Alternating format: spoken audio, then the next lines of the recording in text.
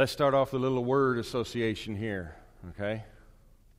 I'm going to say something, and then you tell me the first thing that comes to your mind, the first thing that you think of. What is it? All right?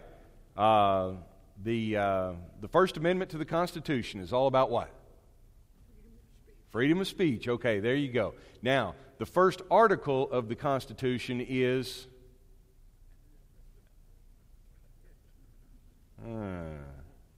See, that's the one that I had to look it up. That's the one that says that all the power in the United States will be invested in a Congress of the United States.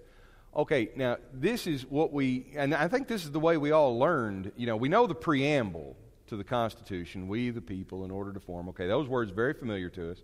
And then we jump to the Bill of Rights. And the Bill of Rights are the first 10 amendments to the Constitution that get tacked on to everything that's in the Constitution. But that stuff that's in the Constitution is precursor to this Bill of Rights. You have to have that. I mean, if you don't begin by saying that power is invested in a Congress, then what's your point of your next Bill of Rights? This is again, to remind you, this is what I think we've done to 1 Corinthians over time, is we have taken the first 4 chapters and breezed through them as if they're the preamble and the opening of the Constitution, and then we like to jump over to chapter 5, at least I know I have, and you jump right into the scandals and the controversies that are going on in Corinth, and how are we going to do this?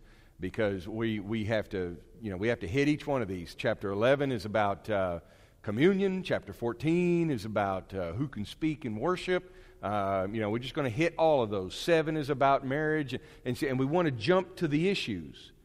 But if we miss out on these first 4 chapters and what Paul is saying, we may miss why. He's not just writing law in those upcoming chapters. He's not just writing regulations for the church. He's explaining to them why they should have an answer that comes from God on all of this. And he's going to make that argument, and he wraps it up in chapter 4, where he talks about a wisdom that comes from God's Word, a wisdom that comes from Scripture. His language will be nothing beyond what is written. And what he's describing is a wisdom that's not based on worldly wisdom. Let's read chapter 4, and then we'll come back and take a look at a few things.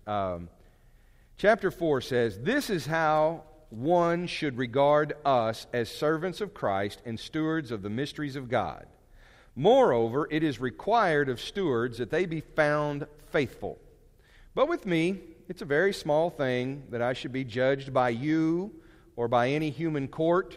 In fact, I do not even judge myself. For I am not aware of anything against myself, but I am not thereby acquitted. It's the Lord who judges me. Therefore, do not pronounce judgment before the time, before the Lord comes, who will bring to light the things now hidden in darkness and will disclose the purposes of the heart. Then each one will receive his commendation from God. I have applied all these things to myself and Apollos for your benefit, brothers, that you may learn from us not to go beyond what is written, that none of you may be puffed up in favor of one against another. For who sees anything different in you? What do you have that you did not receive? If then you received it, why do you boast as if you did not receive it? Already you have what you want. Already you have become rich. Without us, you have become kings. And would that you did reign, so that we might share the rule with you. For I think that God has exhibited us apostles as last of all, like men sentenced to death, because we have become a spectacle to the world, to angels, and to men. We are fools for Christ's sake, but you are wise in Christ. We are weak, but you are strong. You are held in honor, but we in disrepute.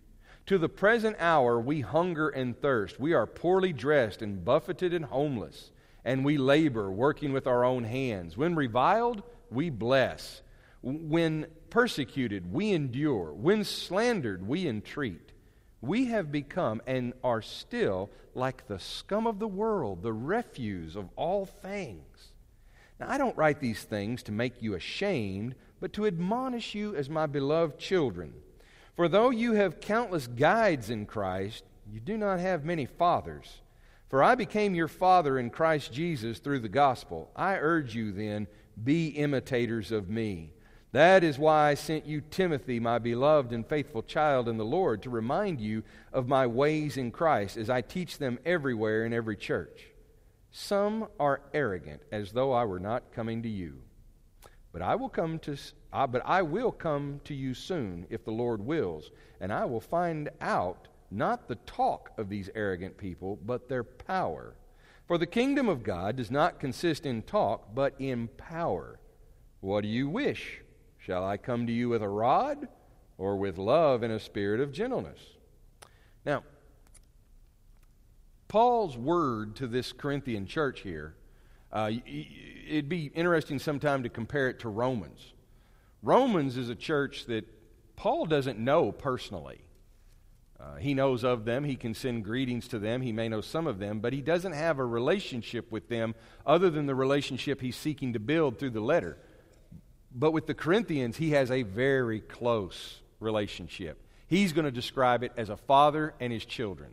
He's one of those who, we read the story of in Acts 18, how Paul was there and they built that congregation, they planted that congregation, he and Priscilla and Aquila.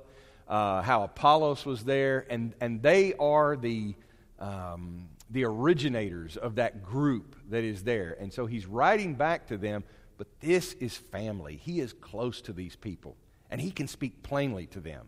And this is very plain speech. This is not the kind of formal speech that you would expect if Paul was talking to people that he didn't know very well. We need to give Paul the latitude to do this. Here he explains to us what it means to be an apostle. And when he comes to them and speaks as an apostle, or when he sends a letter which represents his presence, this isn't an official speech in the same sense that we think of people with titles and positions, where you'd have a podium like this and you'd have the official seal on it, and he's going to be wearing his little pin for being an apostle and all of the finery, and he's going to go, I, Paul, speaking to you as the high and mighty apostle, and on and on and on. Okay, that's a formality of this, which Paul has no interest in. In fact, he hits them hard in this message. And then he comes back and puts an arm around them, and he says, now, hey, I'm not being rough on you because I'm upset or angry. I'm being tough because I care about you as children, and I want to correct some behavior that's dangerous. And so let's go back and look at some of the things he says. Now, keep in mind that Paul is aware of the fact, if you go back to chapters 1, 2, and 3, that they have put Paul, some of them have put Paul up on a pedestal, like we were just talking about. And some of them are critical of Paul. So depending on who you ask, some of the people in Corinth will say, well, Paul, he's our guy. He's the number one guy. He's the guy that we need to listen to. And some of them will say, no, I don't think so. Apollos was a much better speaker, and Cephas had a better philosophy, and and the factions are growing in Corinth. So Paul dispels that by saying, and I'm going to use the language that I like to use here. He's saying, it's none of my business what any of you think of me. And he says, I'm not going to get into that, and I really don't care what you think. But he's got a reason. He's not just being arrogant like they are. He's got a reason. He's putting it in perspective. Notice what he says here, and I want to paraphrase some of this. He says, anyone who regards us, or he says, or passing judgment, or evaluating us, he said they ought to think of us as servants of Christ and stewards of the mysteries of God, which he'll continue in this letter to tell them are really no mysteries at all. But notice that he started out the letter by saying he was called by the will of God to be an apostle, a messenger of Christ Jesus. Now, apostle is not a title that one attains to, that you work for so many years, you go get your degree, you earn this, you get your title, you have to get then verified before the church council. No, you become an apostle because God gives you that job, because he calls you into it. And an apostle is simply a messenger. Paul has a message, he has to be a messenger. He has to share this. So he says you ought to regard us simply as servants of Christ and stewards of the mystery of God. And with stewards, it's required that they be found faithful. So his point is, I am accountable. If I'm a steward of the mysteries of God, then I'm accountable to those mysteries. I am accountable to God. So he says it's a very small thing. It matters very little to me whether I'm judged by you or any other human court. And another human court here might be, he may have included here like a school of thought or a group of maybe like think of like a, like almost like a college board, like a group of people who are the learned wise men of the city or the community. And he's saying, I'm not going to concern myself with their estimation or evaluation of me, because that's a small thing. And he says, and whether you esteem me and applaud me and put me on a pedestal, or whether you criticize me, he says, I can't make that my concern. Now, there's a lesson in just these few verses right here, I think, for all of us. And I've often taught this in classes and with people. I've just everyday teaching, and it was a lesson that was taught to me. It's none of your business what other people think. Now, it doesn't mean that it doesn't matter what people think about you, and it doesn't mean that you don't necessarily. We all want a good reputation. We want people to think well of us, but we can't make it our business, because if we make it our business to manipulate, control, and manage what other people think, we're going to be after the wrong thing. Think of a minister. A minister's in a church, and if he's always concerned about pleasing the people, then how can he preach the truth? If he's always concerned about making everyone comfortable, then how can anyone ever grow? Who do we expect our elders to be accountable to? To us? Are they our elected representatives? And so we want them to we want them to make sure that the temperature and the lighting in here is always to our satisfaction and our preference? No, we want them to teach us how to live.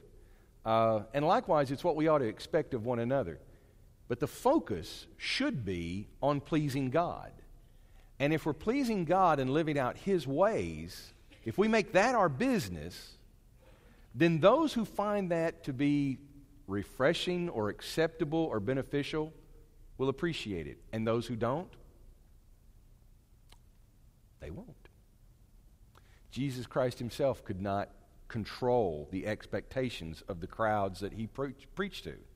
When the people turned against Him, and when the leaders of Israel decided that He was a troublemaker and they decided to be done with Him, even He couldn't persuade them to change their mind. He was simply focused on pleasing His Father, and He was going to be obedient even if it cost Him His life. I think that if we would make that our focus, life might get a little easier in some ways, because we wouldn't be so worried about what others think, and we wouldn't be worried about courts of judgment that we have no insight into.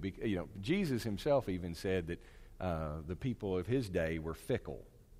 That here comes John the Baptist, and he's dressed like Grizzly Adams. He's got cricket legs hanging out of his mouth, and he says, y'all said he had a demon.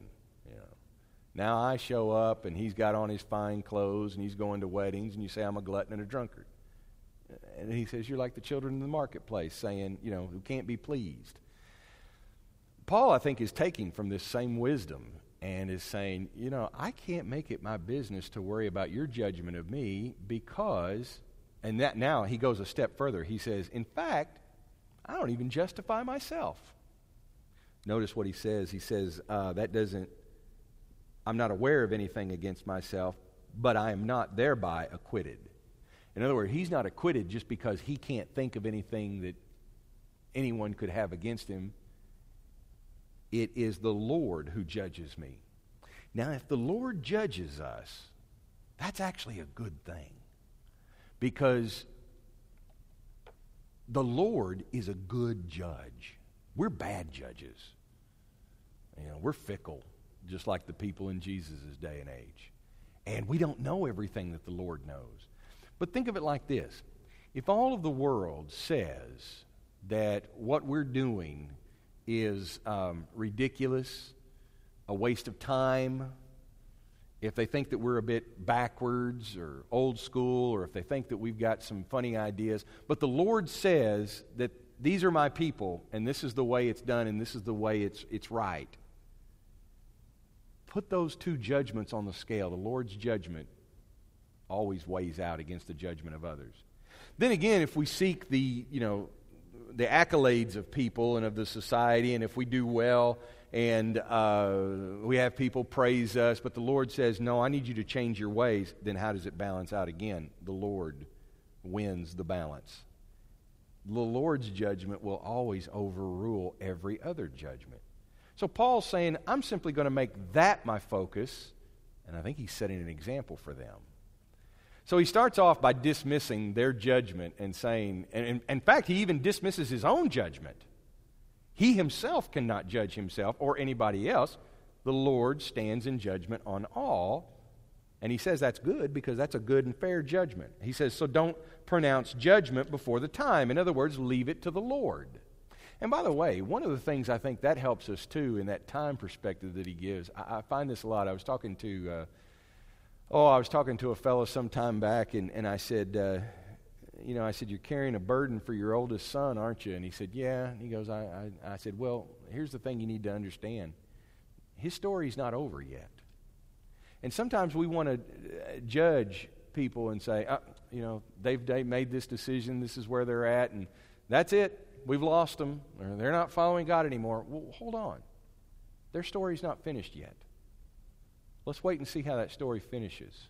And I know that can cause us anxiety, and I've got anxiety about a lot of friends who made some poor decisions or made some decisions maybe that I'm not, really excited about. But I've also learned, wait, their story's not over yet. So let's see what happens. Don't judge anything before the time. Let's see what happens. That doesn't mean to say that everything's just A-okay. Not at all. That means, once again, do I want people to please me and meet my expectations, or do I want them to meet the Lord's expectations? Well, the answer to that's obvious. We want people to meet the Lord's expectations. He says, by the way, when that judgment comes, notice why the Lord is a good judge, because He knows the things hidden in darkness. He knows the hidden purposes of the heart, and He can give commendation. So the Lord sees all. He's the best judge that there is, and so everyone will receive their commendation from God in God's time, in God's judgment. Now he says in verse 6 why he's bringing up all this. He says, okay, I've applied this to myself and Apollos for your benefit. He's admitting to them that he's made an example of himself and an example of Apollos so that they may learn not to go beyond what is written. What he's coming to here is their tendency to make comparisons. And we're going to see this. This is why this material is so important. They know what's going on. They know what he's talking about. It's not a mission. We have to read on to find out what's happening, but they get it. They know because they're living it. And not only do they have this different concern with who they follow and who the best teacher is, but they compare gifts. Those who can speak well have a better gift than those who can't. Those who can speak in ecstatic heavenly tongues have a special power that others don't. Those who can pray and prophesy have more of a gift and are of more use than those who can't. So they're looking for the gifted, talented people, the specially empowered people in the church, and there are some debates and some arguments over whose gift is best, and who has more spiritual power than others, who's more holy than someone else, and the contest is going to it's just going on in Corinth, and there are divisions among them because of this. So what he's saying that, look, I'm applying this principle, this logic of the Lord's judgment, to myself and to Apollos. And he's going to say, Apollos is regarded as the better speaker. In other words, he has a better rhetoric. He has that ability to speak, which was an ancient virtue, one of the best virtues for a speaker and a leader. You had to have a good presence. But he says we're just stewards of the mystery of God. We're just servants. He says, I've applied this to us so that you may learn not to go beyond what is written. And here's why: so that none of you may be puffed up in favor of one another.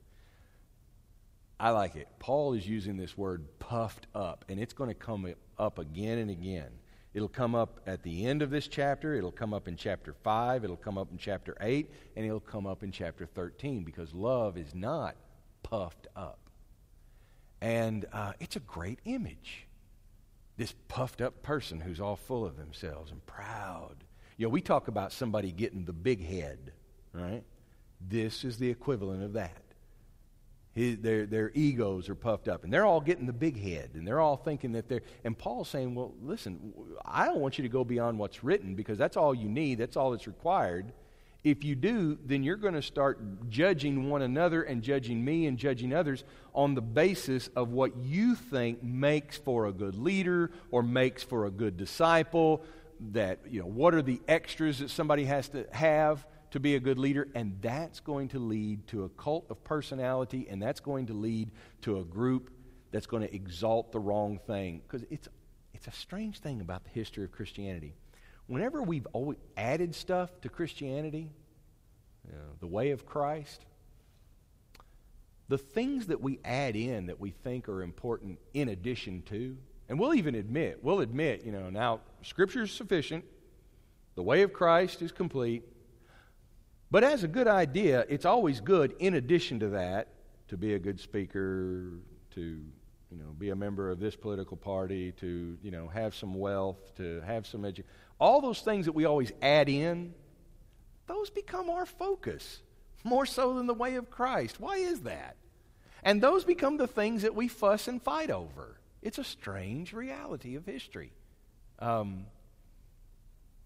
It's all those little extra things over there that we let define us. So are you one of those Sunday school groups or one of those not Sunday school groups? We had a church in Texas. The minister there was from one of the no Sunday school churches, and actually they were more than that. They had the orphans home issue. And like an idiot, I asked him, I said, I was getting to know him pretty well. And I said, hey, over in, on our side of the fence, we're admitting that there's a division. I said, over on our side of the fence, we call y'all aunties. What do you call yourselves? And they said, the church. I was like, yeah, good answer. And that was the better answer. And again, we let those things define us. They may explain us, but even still. Paul's saying, why don't we let God's judgment determine who we are, and let us not go beyond what's written. So now he's talking about, again, let's not get puffed up over this stuff. For who sees anything different in you? What do you have that you did not receive? He's talking about their gifts now and their privileges. You didn't, he's saying, you didn't get there on your own. God gave that to you. If you received it, why do you boast as if you did not receive it? If it was a gift, why not give honor to God for that? How can you say, I earned that? Or I've developed this, or I'm special in this way? He says, already you have what you want. Already you've become rich. Without us, you have become kings. And there's a little bit of sarcasm in what he's saying here. He's saying, would that you did reign so that we might share the rule with you. Now he brings in an image that may not be as familiar to us. He says, for I think that God has exhibited us apostles as last of all, that men sentenced to death, because we've become a spectacle to the world, to angels and to men. Okay, this is why knowing the background can be helpful. What he has in mind here is the idea of the Roman triumph procession. And you've probably seen something like this in movies. You've probably seen something like this on History Channel, but you can look it up. But if you've even,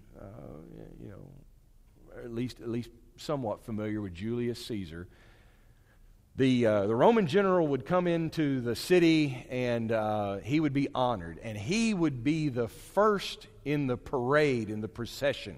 Okay, this is their ancient equivalent of our ticker tape parade. Where you put the heroes in the car and you rain down all the ticker tape and you have the procession in the big cities. Okay, well, this is theirs. You'd put the hero, the general, in the war chariot, and he would be coming back from battle. He would be victorious. And everyone who followed after, there would be all of the Roman historians describe this. There would be the wonderful things that they brought back from the conquered lands. But the losing generals, the people who lost, the people who were defeated, they would be at the end of the procession. They would be the last of all. And their purpose in being in that parade would be to be humiliated, to be looked down on.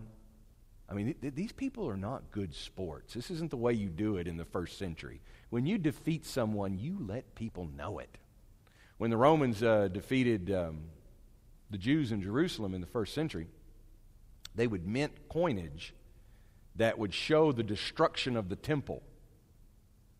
I mean, they were printing propaganda money that said, look, we beat you. Don't forget it. And they let people know that. And that's how they not only ruled by power and force, but by intimidation as well. This is why, by the way, some of the Jews objected to that money that was used, and why, okay, this is an aside, why over in Revelation the mark of the beast may be coinage, because it would have these pagan symbols on it. But anyway, that's another lesson for another time. Here he's using this image of the defeated people, and he's saying, here's the gist of it. He's saying, you Corinthians want to be the general in the war chariot. You keep trying to be the person at the front of the procession. He says, as for us apostles, we're defeated. Now, he's not talking about this in a bad way. He's actually turning values upside down. He says, we're the defeated. We are the conquered, we apostles. That's going to be a shock to them. The great philosophers of the first century that Corinth would be familiar with, the great teachers, would say that the ideal person, the ideal man, and it would really be a man for them, the ideal man would be someone who is strong and free and self-sufficient, someone who has built themselves into a new person, a self-made man. And it's really the same as our idea of the rugged cowboy. Doesn't need anybody. John Wayne out on the frontier. He's got a gun and a horse, and that's all he needs. And everybody else is just weak. But Paul's turning this upside down, and he says, yeah, I guess we are weak because we're the conquered. And this is why he uses this and again, he's hitting them. He's hitting them hard. He says, we're fools for Christ. Oh, but you're wise. We're weak, but you're strong. You're held in honor, but we're held in disrepute. Now, if he's going to say that they're the last in the line, that they're the conquered, and again, he's not asking for a pity party. He's not coming in there playing the poor preacher, I don't even have enough money to buy my kids Christmas gifts. He's not coming in and doing all of that. He's just saying, if you're going to put us in that procession, I mean, people, if you can imagine someone saying, okay, Paul, here's the Roman triumphal procession. As a follower of Christ, where do you think you should be? After all, you're an apostle. And Paul says, put me at the end. Why? He says, because we've been conquered by God. God's the one that conquered us. And think about Paul's story and what you know about it. He was putting himself up in the war chariot. And then he got knocked out of it. He is the conquered. He says Christ, by the values and standards of the world, Christ would come in at the end of that procession. And by the way, a lot of those generals that would come in at the end of the procession, those defeated generals who were at the end, they were being led to their execution in many cases. So here's Christ, who they accused him of claiming to be king, and they humiliate him and they crucify him, Paul says, there's no other place for us as followers of Christ except at the end of such a procession. And after hitting them point blank with this, he says, now listen, I'm telling you this not to degrade you or humiliate you, but to admonish you, to correct you. Because trying to get up front in the war chariot, that's going to lead to all sorts of problems. We have our own metaphors that we can put in here. Some of us have heard about climbing the corporate ladder. What's at the top of the corporate ladder? A big fall for some people, but success. We're all supposed to achieve. And by the way, if we get our values skewed, we'll make that our focus, just like adding things to the way of Christ gets us off course. I can still remember from quite some time ago, I guess it was the early 90s, I was in Abilene, and they had the Abilene lectures, and Mike Cope came and preached about success and how it could be a fatal attraction. That's when that movie was out, and so he's clever. But I still remember hearing that upside-down value that, we can, even in ministry, we can try to pursue success and we'll get it all wrong. Here's Paul saying, no, we're going to go to the end of the line where they would put our Lord Christ. If that's our option. Not going to climb that ladder, not going to get in that procession. And Paul says, so I don't care who judges me. That's not going to be my business. So when you read verses 8 through 13, he says, we are fools for Christ's sake. Well, now, in whose eyes are they fools? They're fools in the eyes of the world. And he's already brought in this idea of the foolishness of God. Back in 1:19, he said that the cross is foolishness to the Greek, it's scandal to the Jews. In 2:7, he says that 2:7, he says that we impart a secret and hidden wisdom of God, which God decreed before the ages for our glory,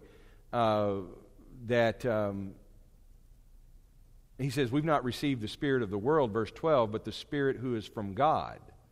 And so there is a wisdom that comes from God that is wiser than the wisdom of the world. It makes the wisdom of the world look like foolishness. He's still thinking about all of that when he says this. He still has that in mind. And this is the antidote to being puffed up. This is the antidote for wanting to pursue the lead position in the parade, which is one of their problems. If you read through verses 8 through 13, what you need to see in the background of all of that is the cross of Jesus. So, we're fools for Christ's sake. We are weak, but you are strong. The cross was an image of weakness. You're held in honor, but we in disrepute. The cross was a symbol of shame. It put the crucified one in disrepute.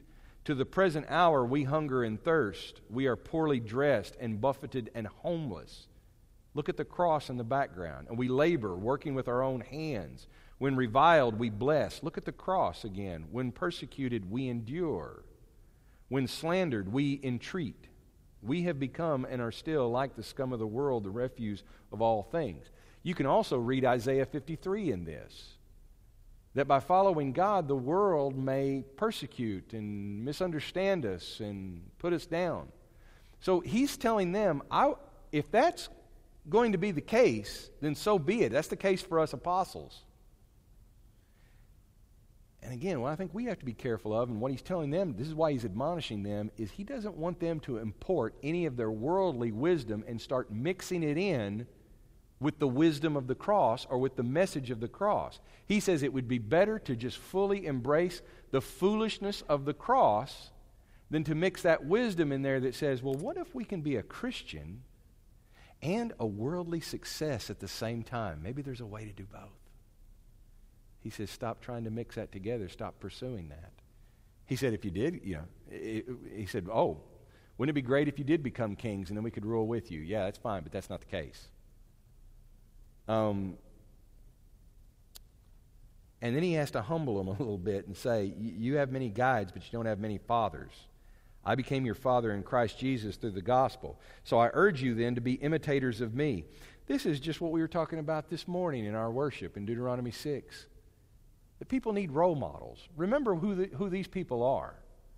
They've only been a church in existence for less than 5 years. Maybe not even that long. They don't have, the only scripture they have is what they know of the Old Testament, what they've been taught. They don't have centuries of tradition. They haven't even been around as long as we have been as the West Ark congregation. And so what they do have is they have examples. They have Paul, and he's sending Timothy, who's Paul has taught, and he's saying, I'm sending you someone to show you what this kind of behavior looks like in practice.